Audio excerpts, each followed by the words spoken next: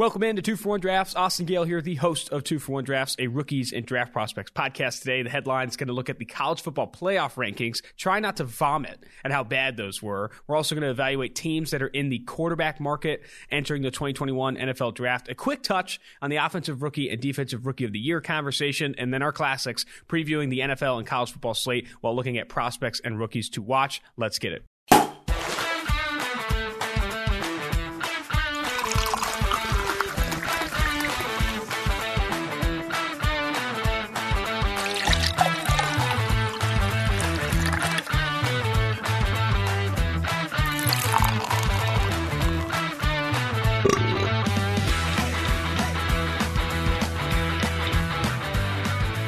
Back in studio with my dog, Mike Renner here, live on YouTube, also where you find your podcast right now. While you're listening, go ahead, stop the podcast, rate, review, and subscribe. We need those subscribes. We need those ratings. We need those 5-star ratings. Might as well light us up for that. Mike, how you doing today? I'm doing fantastic. Got some very good news on the drive in this morning. Oh, my goodness. About the banks. Dude, where I live. Let's set the table for these people here. In Cincinnati, the bar scene is okay. It's pretty good. It's okay. That's a down by the Ohio River.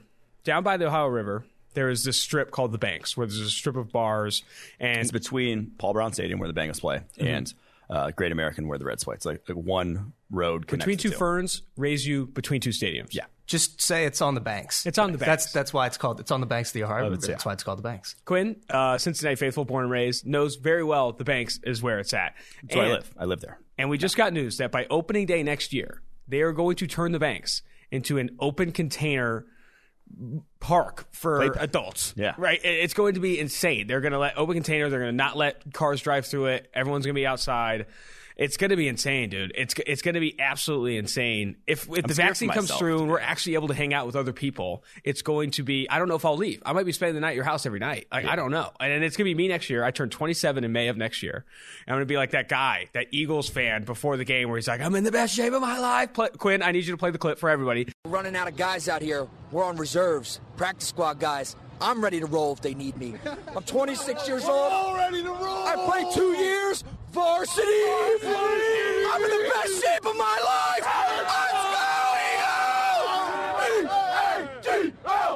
Let's go, Yep, right there. That's going to be me on the Banks next year. Cannot wait for that. Oh, man, it's going to be. I think my rent's going up, but I'll gladly pay more. Another thing I wanted to bring up was that there are people right now, before we get into the NFL stuff here, there are people right now overreacting to Queen's Gambit. I think Netflix made a report that 70 million households have watched it, the most by any Netflix series ever. And it was good. Let's call it what it is. It was good. I liked it. Yeah. The main I actress didn't think I would after seeing the trailer. I was like, this kind of looks not interesting at all, but it was. It was very interesting. The main actress is very good. She's very attractive as well. Very attractive. Let's just call it what it is. Let's call it what it is. Very attractive. But people calling it like the best show ever. You saw a tweet that said the ending was the best. Yes, I can't remember who tweeted it. Someone said that it was the best. Asked the question, was that the best final episode ever? And I was like, I went with high hopes. And the ending was easily the worst part about it. Yeah, not the ending to spoil was it, terrible. She goes through this entire. That's. I'm not going to spoil it, but it's some of us haven't seen it yet. It's just awful. It's just awful. The ending is just way too. I'll say it like this: the ending is just a little happy-go-lucky for me. All right, let's jump into something else we can get upset about. The college football playoff rankings.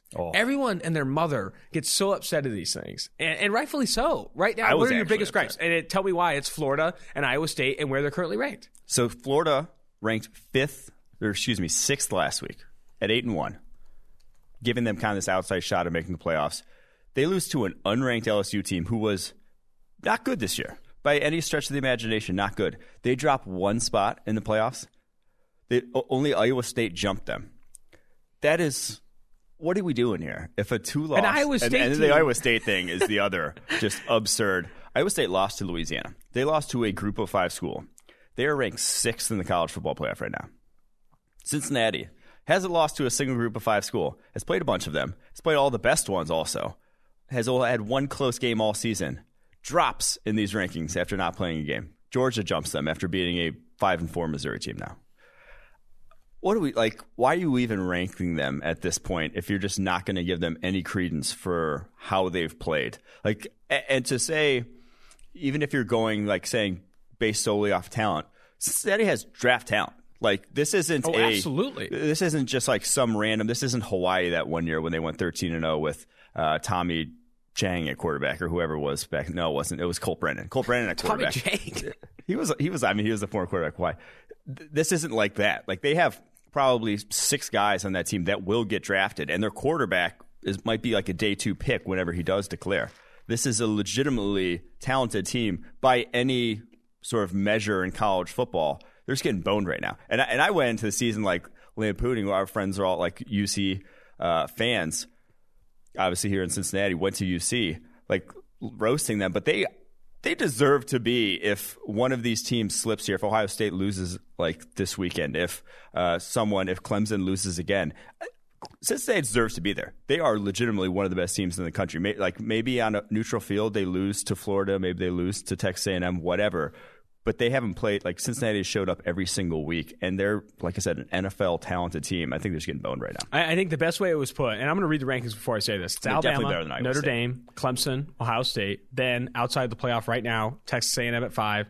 Iowa State, that is 8-2, that lost to Louisiana earlier in the season at 6. Then you have a 2-loss Florida team, a 2-loss Georgia team, and then you have Cincinnati undefeated at 8-0. They're at the 9 spot. And I think Nicole Auerbach, I think that's how you pronounce her last name, the athletic writer, said it best when she asked the committee, what's the point of playing the games if this is how you're going to rank these teams? Like, you are building this so much off priors, you're building this so much off confirmation bias, that what's the point of playing the football games if it's going to be such a subjective system to put them in? I saw someone recently, talking about this whole Ohio State's 5-0, USC's 5-0, and the difference is so vast. And that is largely confirmation bias. Ohio State only has 1 win against a top 25 team this year, and USC has none yet. Well, just watch Ohio State games compared to watching USC. No, I totally understand that. I'm saying, like, even like the closeness of them, like, that should matter. Yeah. If you're eking out a win against Arizona State. But 4 versus 13? Yeah. I mean, it still feels a little bit low. Regardless, the college football playoff rankings are so subjective that it's easy to get frustrated. I will say, I do have a problem with the theoretical talent level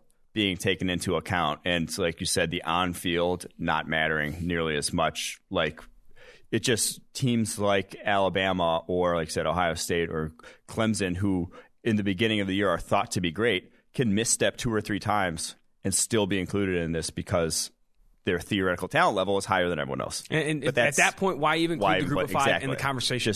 Just start the playoffs week 1 then, if that's how you're going to do it. And I don't think people know this, but you are against expanding the playoff. We've had this conversation before. You do not want an expansion of the college football playoff. No, because you get in teams, like, you should deserve to be there. I don't think you're ever going to have more than 4 teams that played throughout a full season and deserve to be there. If you lose 2 games in a season, you don't deserve to be there. Mm-hmm. If you lose like a game in an ugly fashion, you don't deserve to make the playoffs. You can't have a claim then to be like Texas A&M, 1 loss, going to finish with 1 loss. You got blown out by Alabama. You don't have a case to make college football playoff. Sorry.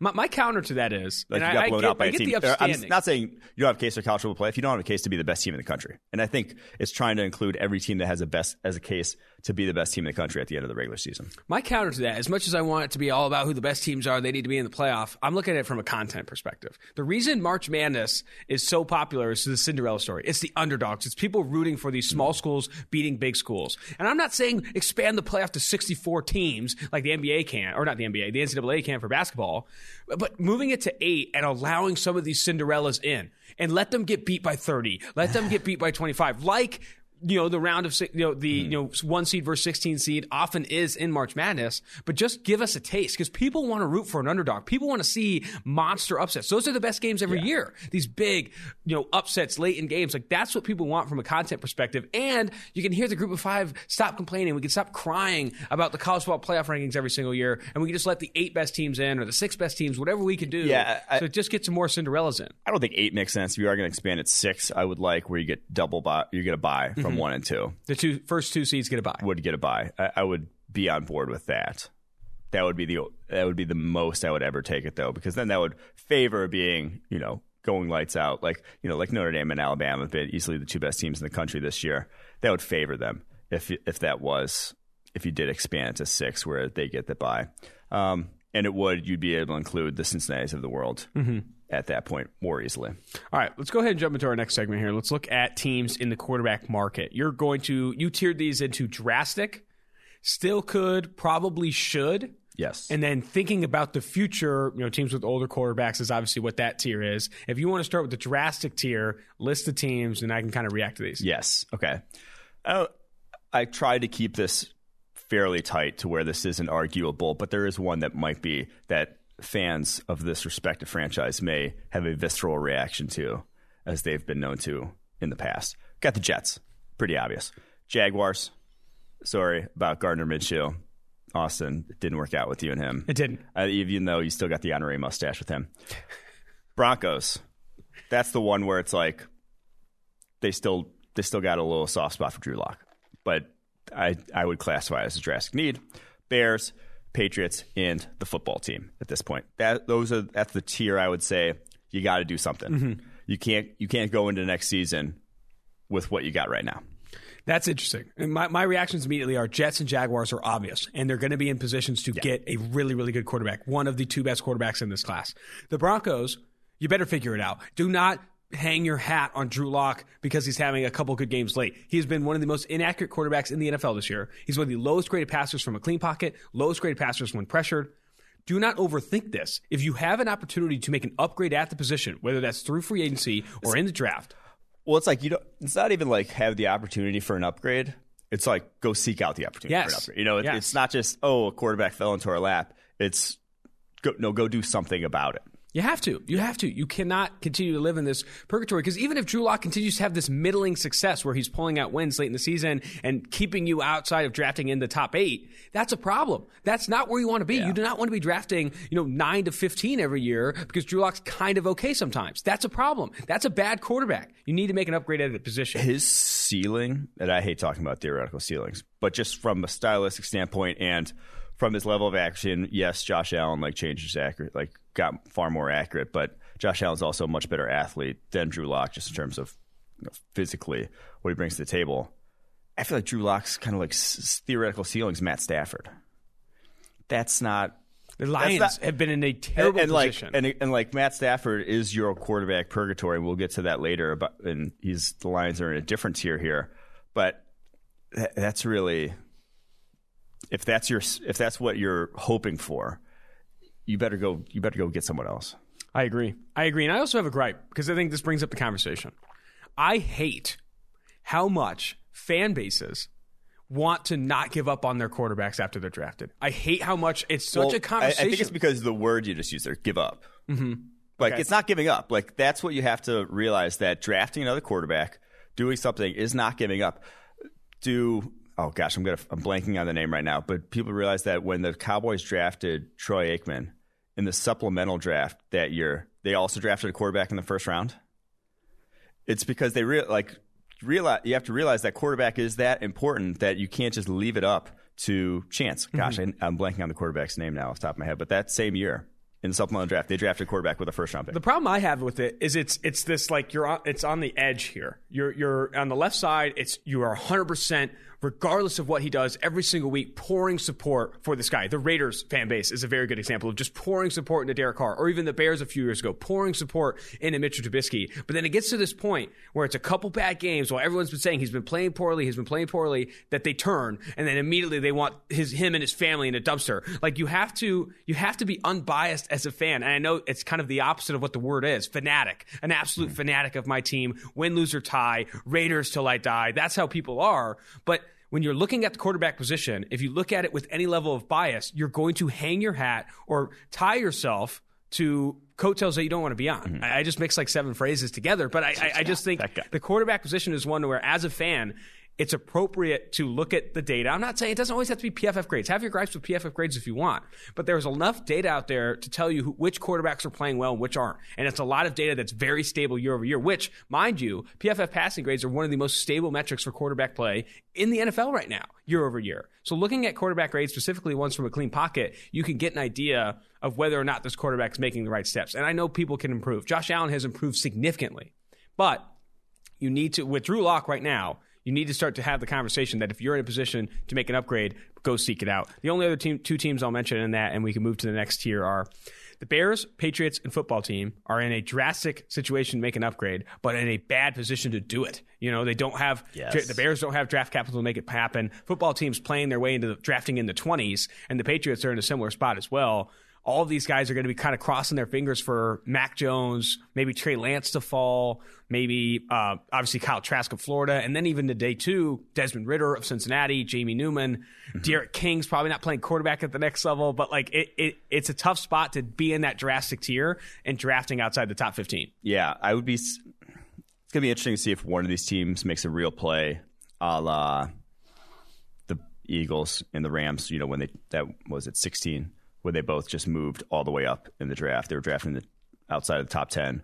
Both moved way up. Both just sold the farm to move up to 1 and 2 overall. It'd be interesting to see if one of these teams does that. The one to me that I'm looking at is the Bears, because Turbo, whatever, great game this past week. If they sell themselves on them with a few great games at the end of the year, that would blow my mind and also crack me up as a Packers fan. I think every Packers fan's hoping that happens, actually.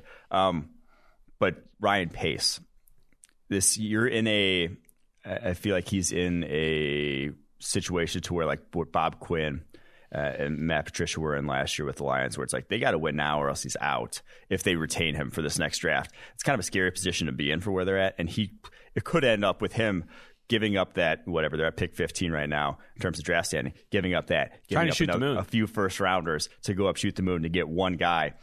I would be scared. If you're a Bears fan, that would be a scary position to be, because he's been willing to give up picks. They've not had a lot of high draft picks because of his willingness to give them up. The Khalil Mack trade, obviously. I'd just be a little wary if he was retained this offseason, just what the plan is. I'm interested to see what it will be.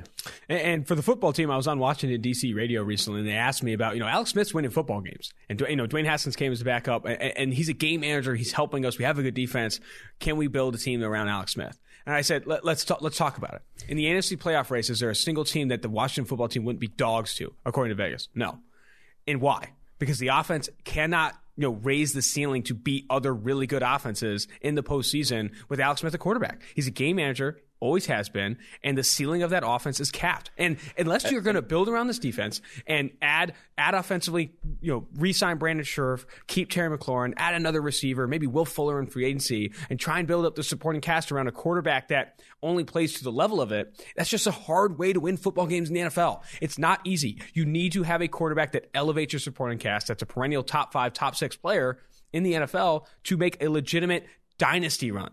But if you want to try and hobble together wins and stress a wild card playoff push every single season, keep Alex Smith. Continue to dump money at other positions. But I don't think that's the way. You need to find the guy at quarterback. Not a guy, the guy. Yeah, and his honestly emergence is almost bad for them long term. Yes. Because one could talk themselves into him, and he has a pretty big cap hit next year, $22 million. Looked like almost a lock to be a cap casualty.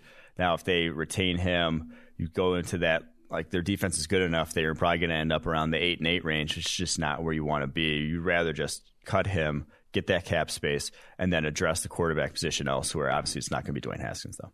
All right, let's move to the still could, probably should tier here. Read off the teams. All right, I have the Carolina Panthers, Philadelphia Eagles, San Francisco 49ers, and then I put question marks next to these last two, because this one's more of the still could, not necessarily should.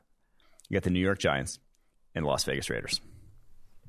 That is interesting. I know. Let's get to the Giants and Raiders at the end, because the question marks are putting fan bases on tilt. Again, it's these fans. They're like, you're going to hate on Derek Carr. He's having a career year. What are you guys doing? He looks like 2016 version. Calm down. Yeah. Let's chill. Daniel Jones is having the best season of his young career. Looked a lot better this year than he has in previous years. I would hope so. I would hope it wasn't. Yeah. Obviously not as bad as it was last year. But let's talk about the teams that are in that, without the question marks. The Carolina Panthers are in a tough spot. They gave Teddy Bridgewater this money, and they're not going to be necessarily in a position to draft one highly unless they lose a couple more football games. They could be in that position to add the third best quarterback in this class, whether they think that's Zach Wilson or Trey Lance. Mm-hmm. The Eagles, they're also going to be in that tier where if they want to make an upgrade over Carson Wentz and Jalen Hurts, but Carson Wentz is such a big cap hit. Can you afford to do that? Can you afford to have Carson Wentz on the bench with a rookie quarterback? That's the thing. They're kind of in a situation where they've paid a lot of guys. They are in in that win now window where like they're not going to sign free agents. They have a lot of money committed to the next couple of years to that roster, and it's older. It's on the older side. So you can't just cut bait really necessarily and just kind of scrap and say start over. You're not in the position to do that unless you start cutting a bunch of guys, trading a bunch of guys. So I think they're kind of in the no man's land where they just got to roll with this and hope that something turns around. They're in a tier by themselves. They still could, probably should, but likely can't make an upgrade at the quarterback position with just how big Carson Wentz's cap figure is. And as for the San Francisco 49ers, are they not in a similar spot? What's the situation with Jimmy G's contract? Jimmy G, they can get out of. That's the biggest part about that. They could save themselves like $20 million in cap space by cutting him next year or trading him. I think that makes a ton of sense.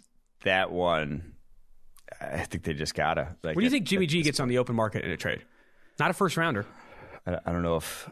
I mean, maybe from the Bears.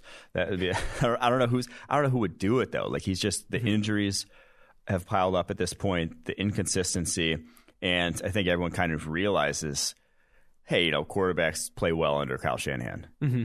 They don't always play well under other office coordinators. Right then and there. That's an exercise I would do as a front office member, as a GM or whatever it may be, and say, what do you think we get for our starting quarterback in the open market? And if I get any hesitation like that from my guys who are like, hey, I don't know, maybe a second rounder, and it's like, okay, we got to go. He's gone. Mm-hmm. Like, if we can't get a first rounder for my quarterback, we don't have the guy. I'm sorry. Good, yeah, and if we can get a $20 million cap hit off the books, then we move on from him and try and make a play for Zach Wilson or Trey Lance. Because they're in that position as well. Mm-hmm. They lose a couple more football games here, which they probably should. They can make an upgrade at the quarterback position. Give Kyle Shanahan an actual good quarterback. Sam Monson was saying this on the NFL podcast. Imagine Kyle Shanahan with an actually good quarterback. I mean, it looked like the Packers offense this year because that's basically what they're running. And not identical, but they're running a lot of similar stuff. All right, let's jump to these question marks here. I also do want to say Panthers, they're the one team on this list that kind of has to pull the trigger, in my opinion. Yes, you have Teddy Bridgewater, but that's Alex Smith a decade younger, and for what he brings to the table. Great backup, can win you some football games, will not take you to where you want to go. I think he's the quintessential quarterback in that mold. They have the weapons to be an explosive passing offense. He is holding them back to a degree, I'll say. I think he is. And with Teddy Bridgewater's contract, I'm pulling it up right now, is there an opportunity for them to get out of that, or is he kind of locked in to be at least a backup next year, depending if they try and swing the bat on a rookie? No, they set it up as such to where it's not. I think they can get out of it here. Gotcha. All right. Well, let's go ahead and jump to the 2 question mark teams. Let's start with the Las Vegas Raiders. Derek Carr can be cut out of his contract after the season for just $2.5 million in dead cap. And that would save them, I think, close to $20 million. And then obviously he won't be there for the 2022 part of his contract. That's if they want to do that. On a trade market, I think Derek Carr could actually have some value as well. If you wanted to trade him, because I think you know what you're getting from Derek Carr. I think you understand he's accurate. You understand that he can learn the offense. He's confident. He's a leader, all that type of stuff. But is he that guy that can win a Super Bowl with this Raiders team? Because the supporting cast right now has to be good for Derek Carr to win a Super Bowl, period. And the supporting cast in Las Vegas will not be good for 2 or 3 years. There's not a single player on defense worth building around right now. Maybe 1 or 2. I was going to say, I don't know, offensively they have a lot. Like that's one of the top 5 offensive line in the NFL. They have a solid set of wide receivers. Like he's in a good situation, I'll say, for him to put up numbers. Mm-hmm. Now, to win games, it's not that great a situation. But I mean, that's been verified this year. Defense, I think their offense has been the best it's ever been with Derek Carr. Mm-hmm. Maybe not his 2016 season, but very close to it. And they've invested in the offensive line. They've added receivers. They have Josh Jacobs, the first-round running back. But let's be realistic as Raiders fans. Let's put our Raiders fans hats on.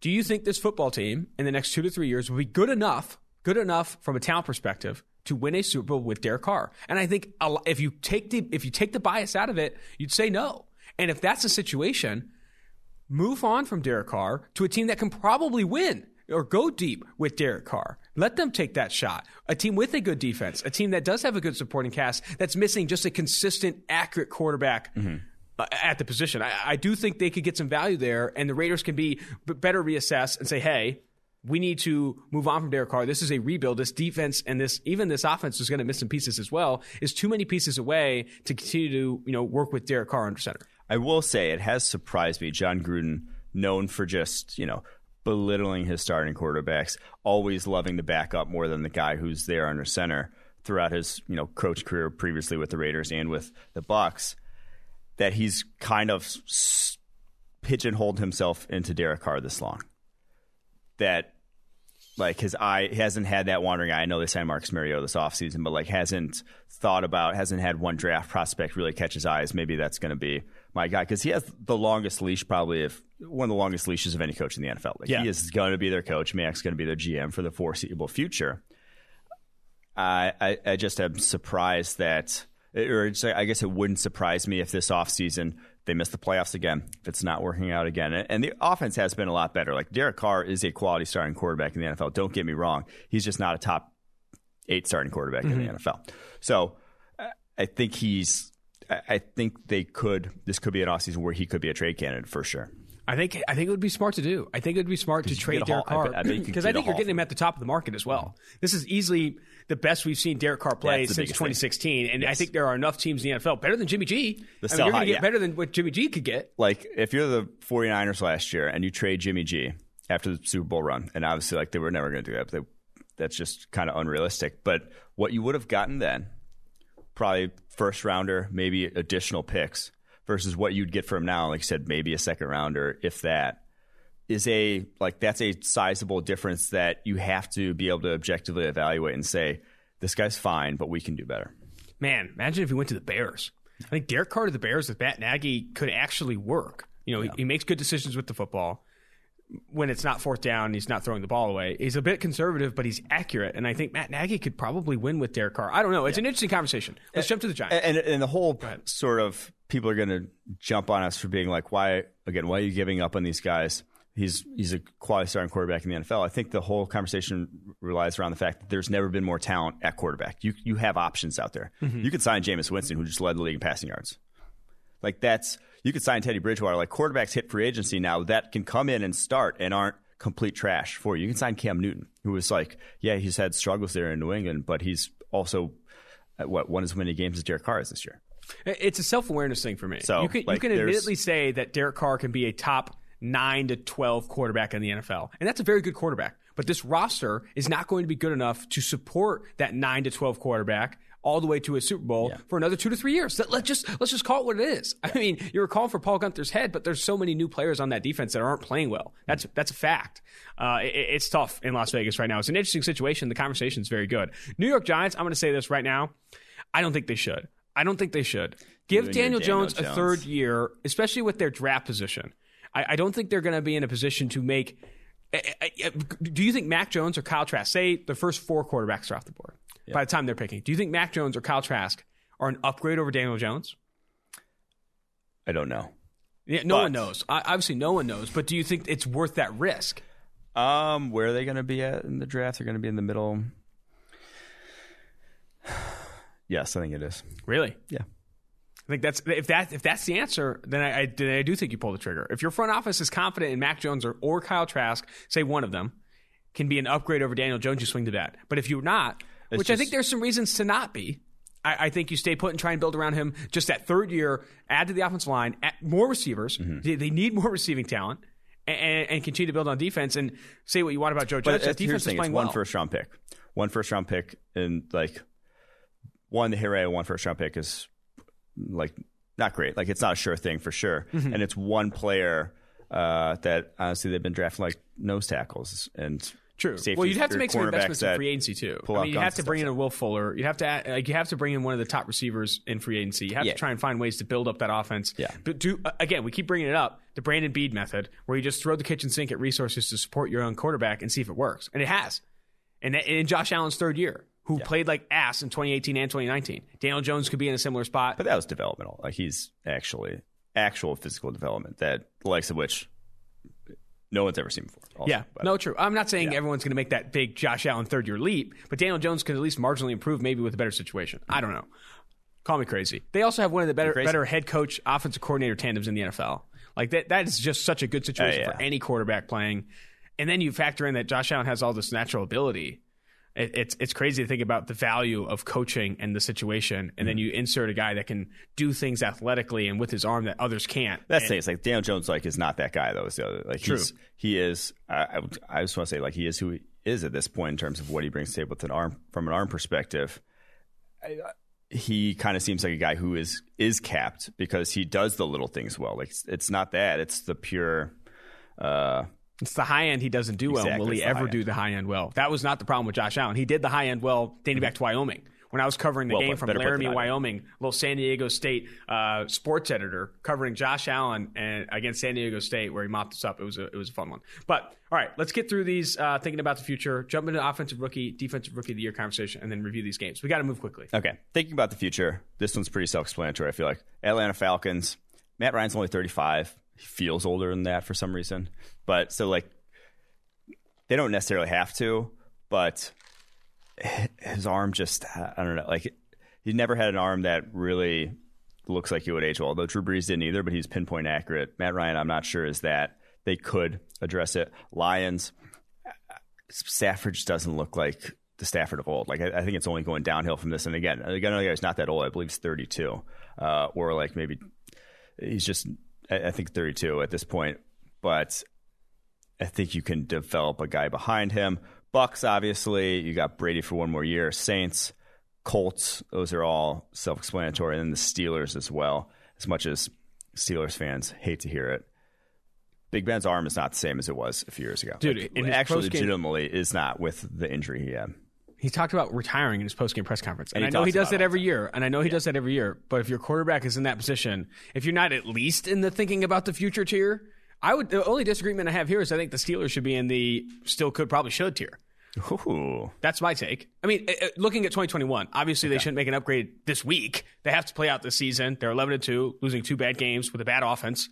But next year, I think you still could, probably should try and make an upgrade at the position, especially if Ben Roethlisberger finishes out the season looking as he has. And if he's not playing well. Last couple weeks, but it drops too. But yeah.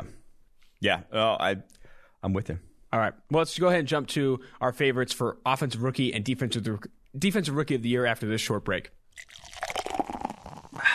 PFF and Sunday Night Football's Chris Collinsworth are teaming up with one of the best players on and off the field, 49ers All-Pro cornerback Richard Sherman. The Chris Collinsworth podcast featuring Richard Sherman is available now wherever you find your podcasts. They will provide the most interesting football conversation in sports every single week, and sometimes that means the discussion will venture off the field too. Additionally, Chris will be taking a deep dive into the game of football as he sees it, inviting in the best and brightest to talk about everything that's happening in the great game of football. Mark your calendars. You do not want to miss the best 60 minutes of insight this season.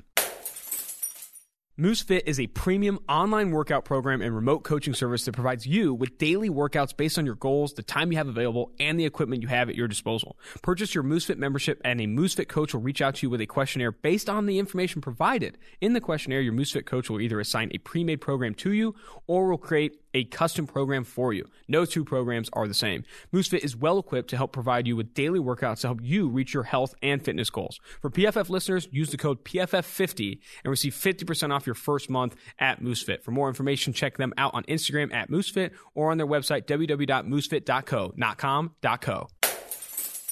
PFF and Action Pro are teaming up. Subscribe to PFF's Elite Annual Subscription using promo code ACTION to receive a year of Elite subscription access and 1 year, 365 days of Action Pro subscription access for just $199.99. Action Pro is Action Network's premium subscription offering, tailor-made to make avid and new bettors better. This is a limited time offer that is currently only made available now through the Super Bowl. This offer only applies to first-time Elite Annual subscribers.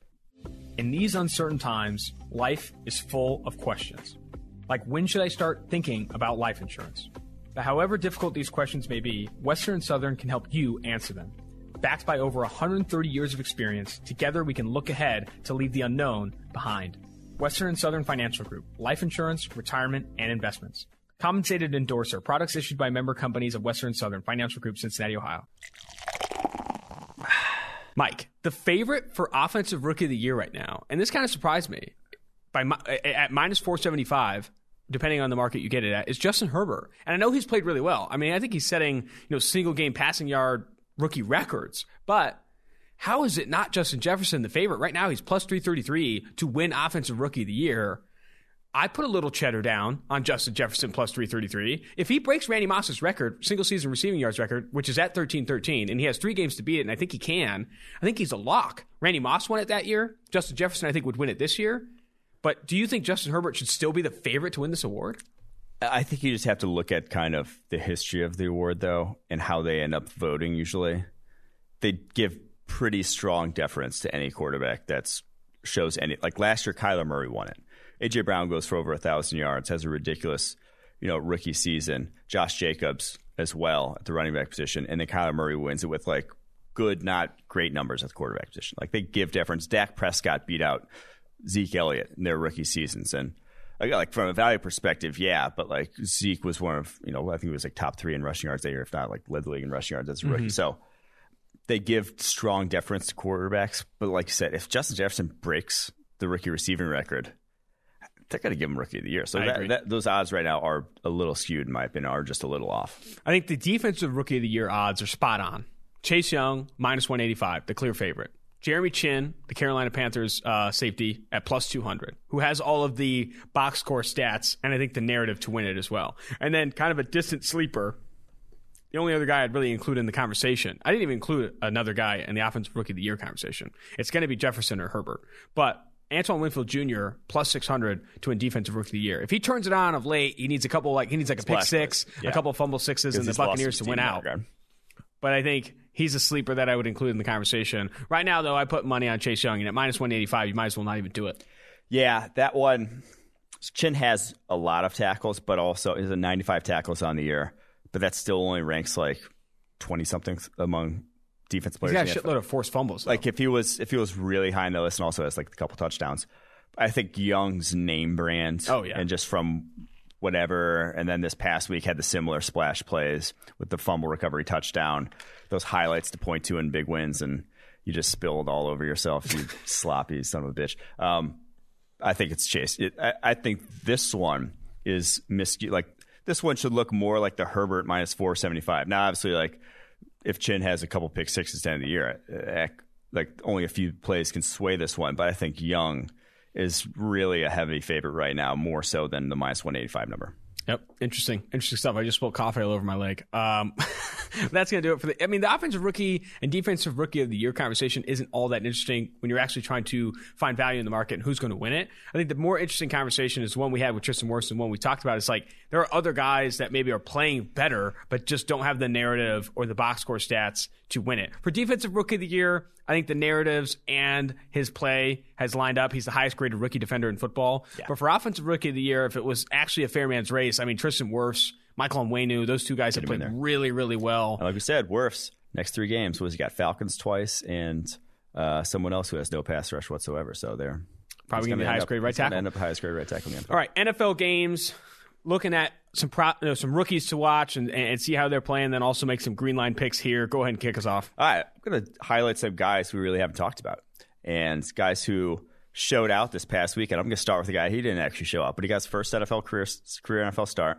It was our highest rated guard from last year's NFL draft. It was Netane Muti for the Denver Broncos. Now, he didn't do great, but he looked better than Lloyd Cushenberry has for a lot of the season. So he's going up against the Bills this week. I believe he's going to get another start. Let's go Netane. Netane Muti, if you watched last week's game on Game Pass, watch the All-22, the end zone look, going against Derek Brown, I mean, that's just a big dude on a big dude. It was a fun matchup to watch. It wasn't announced that he was going to start by the time we did the pod, but I wish it would have, because that would have been a fun one to break down. It was fun. My first one is going to be Justin Herbert versus a very, very bad defensive coordinator gone Las Vegas Raiders defense. Raiders favored by 3.5 in this one. I think Justin Herbert might light it up. Like that 3.5 number, I don't know. I kind of want to touch it on plus 3.5 for the Los Angeles Chargers. I think Justin Herbert's going to have a day. I honestly do. That receiving core is underrated. Like Keenan Allen, Mike Williams, Hunter Henry. I mean, he's making other guys look good as well. And I posted this on Twitter recently, but like every single week, Justin Herbert is making wow throws that other quarterbacks in this class, other quarterbacks in the NFL simply can't make. And I think against that Raiders defense, there's going to be a lot of open looks, and there's going to be a lot of situations where Justin Herbert can really show off. I think it's not my green line pick this week in the NFL, but I really am excited to watch him beat up on a bad Raiders defense and maybe cover that 3.5 number. Yeah. And outside of the pick last week, and the numbers obviously didn't look great, I thought he was playing efficient football still, like only 5.5 yards per attempt, but I thought he was actually making good decisions there. I'm going to go with my next one, Lynn Bowden Jr., another guy we haven't really talked about, has gotten some shine the past couple weeks there in the slot for Miami Dolphins because the Raiders traded him in the preseason. Going up against the Patriots, I'm excited to see what he does against a lot of man coverage there. I mean, they're doing a lot of crazy things with him. Handing him the football, throwing him, double dump offs. I mean, he looks good in the open bag. field. Looks good in the open field. My matchup is going to be Damian Lewis, who has had a really good season so far, but has had some down games of late, has gotten beaten up a bit by some opposing defensive lines, and he's got another tough matchup this week. Seattle Seahawks and Damian Lewis favored by 6 against the Washington football team. But let me mind you, over the past 5 weeks, leads the NFL in EPA per play allowed. I think they rank inside top 3 on the season, and that defensive line is menacing. Jonathan Allen, Deron Payne, Montez Sweat, Chase Young, and even on the back end, another rookie to watch in this game, Cameron Curl, who's playing really, really well of late. They have a really good defense. I think Damian Lewis is in for a treat against the Washington football team. I think I wrote this article before the season that this Washington football team front seven, when everything comes together, is going to be scary. It's going to be like Eagles-esque from their championship run. It's going to be Broncos-esque from their championship run. It's going to be utterly dominant because they have the tools there. Reuben Foster's still not even healthy and on the field yet. When he comes back, if that ever happens, big asterisk there, they're going to be pretty scary. I'd love to see them add a linebacker there because John Bostic, and they have that, I think that second-year player out of UNC that plays for them. Can't think of his name off the top of my head. Cole Holcomb, that's there. I think they can make an upgrade at that position and really take that front seven to the next level because the defensive line is hot. It's a lot of guys that are developing really well along that defensive line. My third, or go ahead. My last one here. This guy we didn't get to talk about Monday spot because he played Monday night. But Justin Madubuike from the Baltimore Ravens had one of the most impressive performances I've seen from a rookie all season. He had a 90.4 overall grade going up against Cleveland, and all of his wins came against Wyatt Teller or Joel Bitonio, 2 of the best guards in the NFL, the best guard tandem in the NFL. He was beating up to a tune of a 90.4 overall grade, had 4 pressures on 23 pass rushing snaps. If you think back to his time at Texas A&M, so third-round pick, Justin Madubuike, Texas A&M, he was the guy who ran hot and cold. He had games where you're like, holy shit, this guy should be a first-round defensive tackle, and then you have games where it's like, where is he right now? And that's kind of what he's looked like as a rookie, but this game, it'll get me excited if I'm a Ravens fan. Turn it on. Justin Madubuike, have yourself a day. Last matchup I have here is Justin Jefferson chasing the rookie receiving yards record. The Jags this week, so I didn't even say that. But what'd you say? He's going up against the Jaguars this week, so that's hopefully if he doesn't beat them up, then I'd be a little worried. But that's not. Yeah, that Jaguars interior offensive line is atrocious.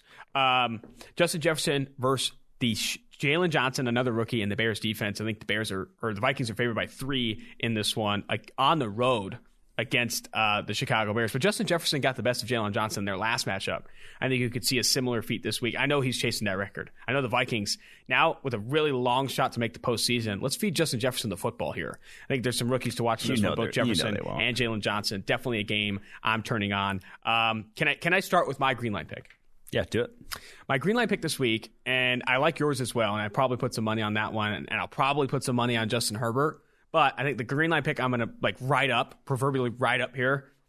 Cowboys +3 at home versus San Francisco 49ers. Buy yourself a point. I think you see it at 2.5 some places. Buy yourself to that 3. Take some of the vig. Take some of the juice. Get to +3 at home. And you don't look really good against the Cincinnati Bengals. And that receiving core continues to look really good. I think against the Niners, who have really struggled to put up points. Raheem Mostert questionable. Deebo Samuel out. The tight end, George Kittle, still on the injured reserve. Fred Warner banged up. There's a lot of injuries on this team for the San Francisco 49ers. I think the Cowboys +3 is what I like. I hate that. You hate it? Why do you hate it? I love the 49ers there. You're telling me Kyle Shanahan, that run game against the most undisciplined run defense in the NFL, is going to end well for the Cowboys. Maybe that's a bad matchup that I'm just saying. You go ahead and bet it, but I will be taking the other side of that one. My bet this week is Pittsburgh -13 against the Bengals. There aren't a lot of teams I wouldn't take -13 against the Bengals right now. That's just how the Bengals are. Mm-hmm. They're not good. I mean, this is a slump buster week for the Pittsburgh Steelers to get back on track, figure it out. Yeah, this is like you after that coffee date. You just You need. I don't even know what going you're to. I haven't been a 13-point favorite in a date this year. What? I haven't been a 13-point favorite in a date this year. Okay, but this is a big bounce back opportunity for the Pittsburgh Steelers. Moving to the NCAA, instead of going game by game here and going back and forth, I wanted to pivot this segment to just highlight all the big games. There's a ton of big games this week. I think let's highlight all the big games and talk about some of the prospects in them. Starting with, I think this game's on Friday night. Oregon at USC. USC favored by 3 in this game. Turn it on to watch these players on USC. Like, there's a ton of draft prospects inside the top 100, top 150 on our draft board. Maybe not a ton. Multiple, at least, for USC. Keaton Slovis is Anthony Treash's future number 1 overall pick, a quarterback there at USC. You have the receiver, Amon-Ra St. Brown, the guard playing tackle, Elijah Vera Tucker, Hufanga, the linebacker there. I mean, those are all guys that are playing well right now. I think it'll be exciting to watch this game. Yeah, but they also sneak by every single goddamn week, it seems like. Like when you're saying the difference between them and Ohio State, like they deserve to be 13th. This is a football. You just hate USC. I do, yeah, but this is not a great football team. I'm taking USC -3 in that one. If I had to make a pick, I'm taking USC -3 again against Oregon. Next game here, I think this is the MAC championship. MACtion's also being played on Friday night. Ball State at Jarrett Patterson, the running back in Buffalo. Buffalo favored by 13.5. I take Buffalo in this one, too. I think they could blow the doors off Ball State. Jarrett Patterson isn't going to be in the conversation for Heisman or Maxwell Award, whatever, but has had a stellar season for Buffalo. Probably not like a high-end draft prospect by any means. Still kind of a small guy. His game probably doesn't translate really, really well to the NFL to a point where he's a day 2 pick, but still a fun offense to watch in the MAC. Yeah, they got a really good offensive line. Like, that's why they're a 13.5-point favorite. They can roll on any MAC team. That's another one where I'm taking the favorite -13.5. If I had to pick, Clemson at Notre Dame, baby. Here's my Green Line pick of the week, even though Green Line has no edge on this. But Notre Dame, 10.5-point dogs. Are you kidding me? Did we all watch the last matchup? They just go up and down the field on this sorry Clemson defense. Honestly, at 10.5, I think about Notre Dame as a pick. Oh, actually, no, Green Line does have Notre Dame as a value there. Mm-hmm. Yeah, Green Line has value on Notre Dame at 10.5. But I have too long made fun of and roasted Ian Book say Clemson in a blowout. Say it. Notre Dame team to not take Clemson. So I bottomed down to -10, and I'm taking Clemson -10 this week. That's one of my 3 Green Line picks that I'm all picking and parlaying for the family. You can't call that a Green Line pick. Green Line doesn't have a value on that. Okay, it's not a Green Line pick, but it's my AG lock. It's my AG lock. I'm going against the numbers. I can't wait to sweat this game with you on Saturday. I'm going to wear my Clemson gear. I don't have any, but I'm going to buy some, and it's going to be an absolute I hope riot. I'm not sweating. I hope I'm... Regardless of the line, and regardless of the hatred I have for Notre Dame, I don't have hatred for Notre Dame. I just like betting against them. Because of you. Yeah. There's a lot of prospects in this one, too. I mean, it's a prospect city. You got, Jeremiah Owusu-Koramoah, Liam Eichenberg, Mike Jones, who's actually playing in this game. He didn't play in the last matchup. Trevor Lawrence in the same boat, didn't play in the last matchup. Travis Etienne, Xavier Thomas. There's a ton of talent on both sides of the ball in this one. Tommy Tremble, too, is a tight end in this class that I kind of like. And then actually the kind of underrated side and the underrated prospects in this one are Notre Dame's defensive line and kind of how they dominated that first matchup. Dalen Hayes and Ade Ogundeji, legitimate late round guys at this point, but late rounders along the defensive line are still guys that can impact outcomes. And that's why I'm going Notre Dame in this one. I like Clemson -10. All right, Iowa State versus Oklahoma. The sixth best team in the country, a -5.5-point dog. That's absurd. That's how great they are, and they're at home too. So Iowa State, a 5.5-point dog against Oklahoma. Game, right? You have 2 quarterbacks that are interesting: Brock Purdy, Spencer Rattler, and on defense, Nick Bonito and Ronnie Perkins for Oklahoma have played really well this year along the edge. This is a game to turn on, absolutely, just to watch. Oh, it is a neutral site. My bad, sorry. Neutral site, just to watch Iowa State just, I think, get embarrassed here. I don't want to bet on this game. I think Oklahoma has been so hot and cold that this could be an interesting one. But I do like the idea of the 6th best team in the country dropping one against Oklahoma here. Who ranks 15th? Somewhere in that range. Yeah. But Spencer Rattler gives them a chance every single week. It should be a fun game to watch. Rattler is the real number 1 pick in 2022. Spencer Rattler? Yeah. Yeah, I mean, he has absurd arm talent. I mean, he's what everyone wants at the quarterback position right now. You'd like to see him be more consistent, but I still think he has enough to get people excited. Yeah. Northwestern at Ohio State. I saw it. I was on my betting. I was with my bookie.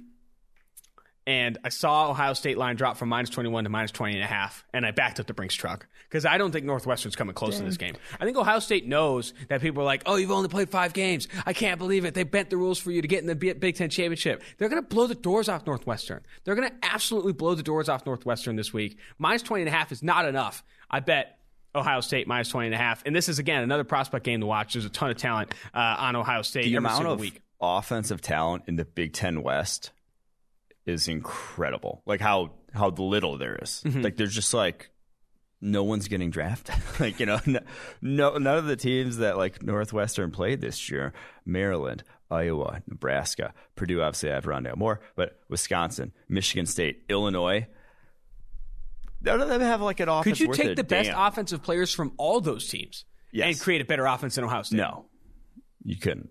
That's absurd. Maybe a better offensive line, but then not the better playmakers for sure.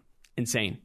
All right, 3 more games here, and then we'll get to my green line picks. We got Tulsa at Cincinnati. Cincinnati favored by 14. That's a big number in the American Conference Championship. I feel like that might be too big. It might be too high because I don't trust Cincinnati's offense. I agree, and Tulsa's a very good defense. I'm not saying they're going to lose a football game, Quinn.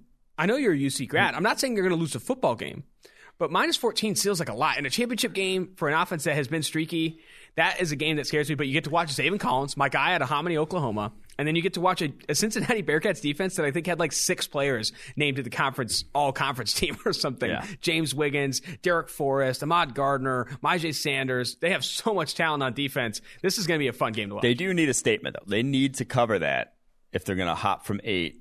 They need an Ohio State loss.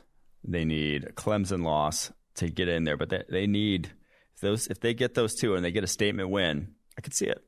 You know what they need to do to get ahead in the rankings? Lose to Louisiana early in the season. I heard that really helps your rankings a ton. Well, they're trending upwards. Iowa State, obviously. We were like clowning them that day, like about how losing to Louisiana. Like everyone, they were the laughing stock of college. They were. Brock Purdy looked like ass. Brock Purdy looked like shit. Yeah, like you can't. Okay. All right, one more game to touch on here. It's Alabama at Florida. It's not at Florida. I think I think that might be neutral site or in Alabama. Alabama favored by 17 in this one. Take the points. Yes, Alabama and the points.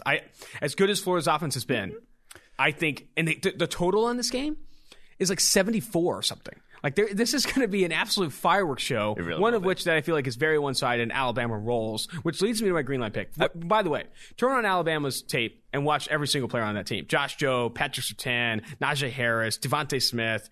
All these guys have a ton of talent. They're all the draft level, like NFL draft caliber talent on Alabama. And even on Florida's side, Kyle Pitts, Kyle Trask, some important pieces there. Kadarius Toney. This is a great game to watch between 2 really good football teams. I think Alabama's, I don't want to say problem, but like the reason I don't love 17 there, they don't have much of a pass rush compared to Alabama teams of old. It's probably one of the worst pass rushes, probably like since we started grading PFF. So that's worrisome to me when you got a quarterback like Kyle Trask. If you can't affect him, like I said, I think points will be scored. And 17 just seems like a big number when you got 2 teams maybe scoring in the 30s and 40s in this one. All right, here are my green line picks. Your green line pick is Notre Dame plus 10.5. Here are mine, all parlayed. Ohio State minus 20.5. Bang. Alabama minus 17. Bang. Clemson bought down to minus 10. You're the mark. You're the guy who never thinks an upset could happen. Never. Chiefs minus 13 against the Raiders. Dude, wow. These are all picks that I really like this week, and I'm on a heater. Yeah, I was gonna say you're hot though. I'm a heater. So when you get on a heater, what do? You don't continue to play conservative. You double. It's a heat check. This is a heat check. Yeah. This is an NBA caliber heat check by me. You're parlaying 3 heavy favorites. The logo right now. From the logo. Yeah. From the logo. Damian Lillard from the logo. Oakland native. Parlaying 3 heavy favorites. And I can't wait to cash in, because when I do, you're going to be the first guy to grab a beer, because you're going to need one when Clemson wins by more than 10 against Notre Dame. Still haven't gotten my case of beer from Tresh. If he's listening right now, he's probably not, but if he's listening and wants to make that a double or nothing with Clemson this weekend, we can get on board with that. Sounds fire. All right, that's going to do it for the Wednesday episode of 2-for-1 Drafts. Make sure you rate, review, subscribe, download, send to your friends, drop it in a postcard. I don't know what you can do to podcasts these days. Things are changing, times are changing, but do everything you can. You can't drop it in a postcard? Nope. Interesting stuff. But share it, all that stuff. Make sure you listen and subscribe to 2-for-1 Drafts. We're going to be moving to 3 episodes a week here soon. getting into the Senior Bowl, getting into the Combine, draft prospects, actually watching full games of these guys, watching all the way through all their tape, going back to 2019, looking at specific matchups. So I got that email about Senior Bowl credentials. I was just like Pavlov's dog. My mouth started watering. Oh, man. I'm so excited. Even if we don't make the trip to Mobile this year because of COVID, I'm still excited. I'm still so excited for Senior Bowl season, overreaction season, pro days, combine. All that stuff is so fun. I cannot wait. Make sure you're listening to 2-for-1 Drafts when it comes to January, February pre-draft season. Until next time, Austin Gayle, Mike Renner, 2-for-1 Drafts.